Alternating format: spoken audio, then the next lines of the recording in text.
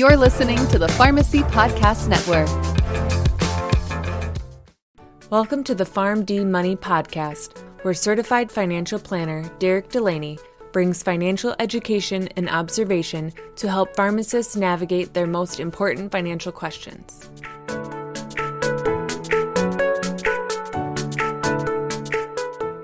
Welcome in PharmD Nation to episode number 99 of the PharmD Money Podcast. I am your host, Derek Delaney. Thank you all for joining me today. In this podcast episode, I want to talk about something that's discussed often with younger individuals when they look at their parents and they hear stories about what their parents had to struggle through, and they compare that situation or they compare those stories to their current everyday life. And it leads a lot of younger people to think to themselves, did my mom and dad grow up in the greatest time to grow up that there has ever been in the world? Are baby boomers one of the luckiest generations alive, financially speaking? And it is a question that I think about every now and then, specifically when you hear about all the economic turmoil and all the adverse stuff younger people are going through nowadays with inflation, costs of healthcare, high costs of education, and all that. So I dug in a little bit more and I really analyzed what it was like, financially speaking, for baby boomers from 1983 up until this year, 2023, and what were all of the pros and cons they experienced, financially speaking, that either proves that they are the luckiest generation alive, or maybe they did experience a lot more adversity than we give them credit for. So to start out, again, I think it's important to emphasize that a lot of people are asking if baby boomers are the luckiest generation alive from a financial standpoint because of what they're experiencing, younger generations, because of what they're experiencing currently.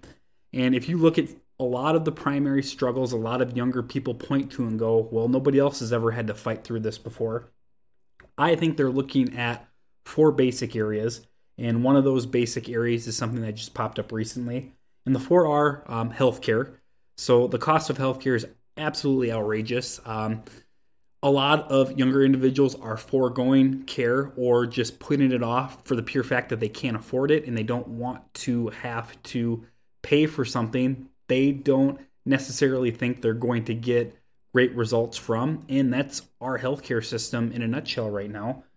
Education is another one. You're told to study hard in high school, grow up, go to college, and you'll get a good job, and that job will be able to pay you for the rest of your life to be able to pursue and live the American dream. And that certainly has not been the case over the last 15 years. Going to college and getting a degree has far more often put people into financial turmoil than it has produced the type of results that they promised. Now, going to college and getting an education is still the number one way to get ahead in America, financially speaking, but it hasn't produced the results that it had previously for older generations like baby boomers. The other area is housing.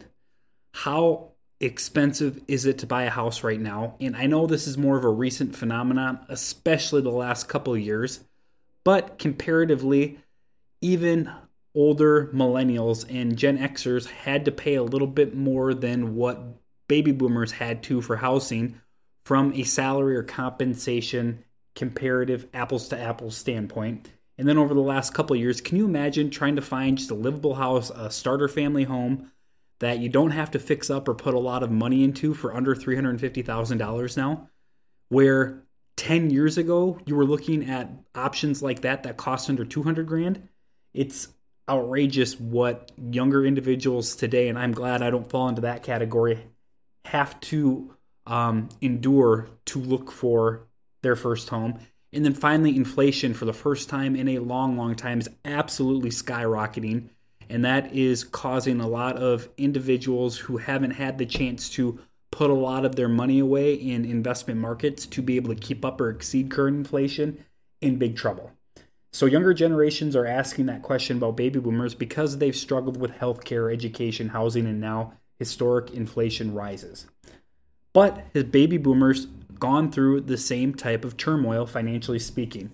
Well, let's go back 40 years. Let's go back to 1983 and just look at some of the adverse events that happened that affected baby boomers along their financial journey. And the first big one that I think of when you go back into the 80s is in 1987 when Black Monday arrived, and there was this historic drop in investment markets.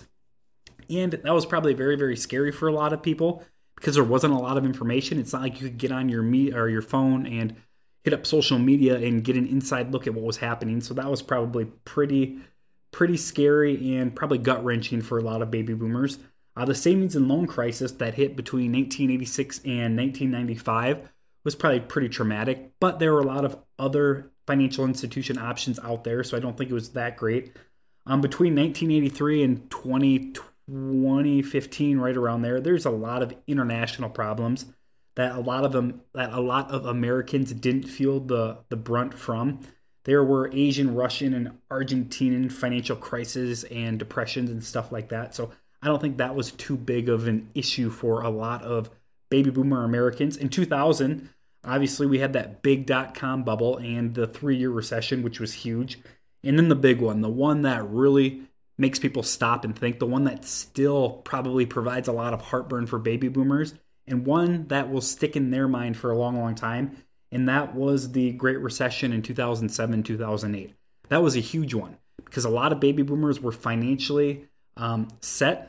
I don't want to say well off, but a lot of them probably felt pretty set, and then that happened, and layoffs crept in, and investment markets dropped like a rock, and people saw retirement savings get cut in half in some cases. And then in addition to that, they also experienced and struggled through the COVID situation, which I think most generations alive today had to deal with that as well. So as you can see, from 1983 to 2023, there wasn't an ongoing slew of negative financial things that baby boomers had to deal with. It was a pretty normal economic environment. Wages kept up with other key products like healthcare and housing that baby boomers wanted to get their hands on, which was nice. It's a way a good economy should roll. And as a result of the economic conditions that they experienced over the last 40 years, here's some of the benefits that came out of that period. The first is the price of, or the increase from a percentage standpoint of stocks.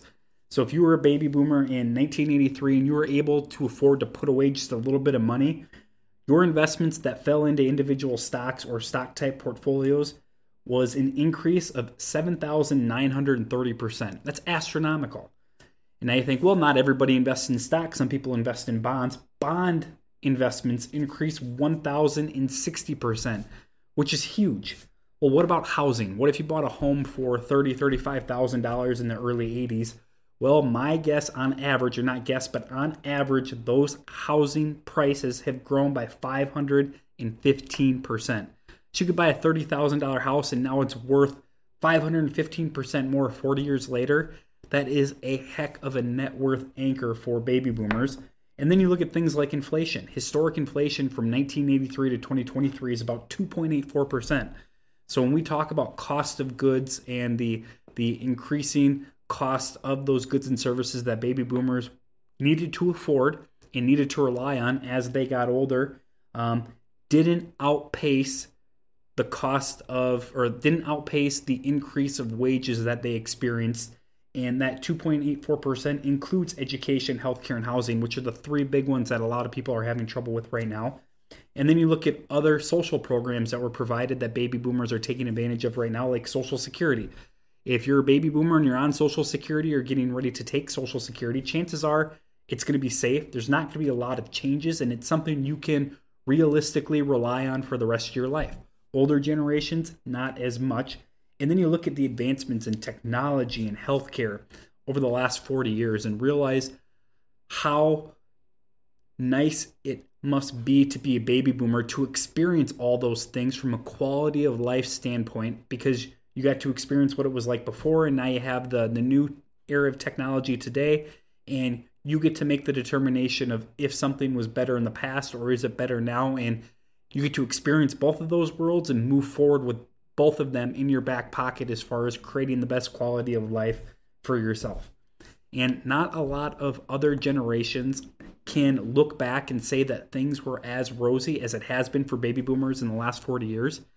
And I have no idea if things turn and all of a sudden things get really, really good and investment markets pop and just great things happen. Who's to say Gen Xers, millennials, and Gen Zers can't experience the same thing or will not experience something better? That very well might be the truth.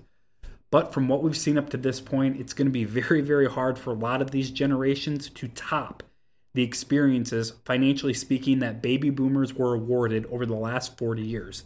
So if you're a baby boomer listening to this, congratulations. You lived through one of the best financial times or financial periods America has had to offer.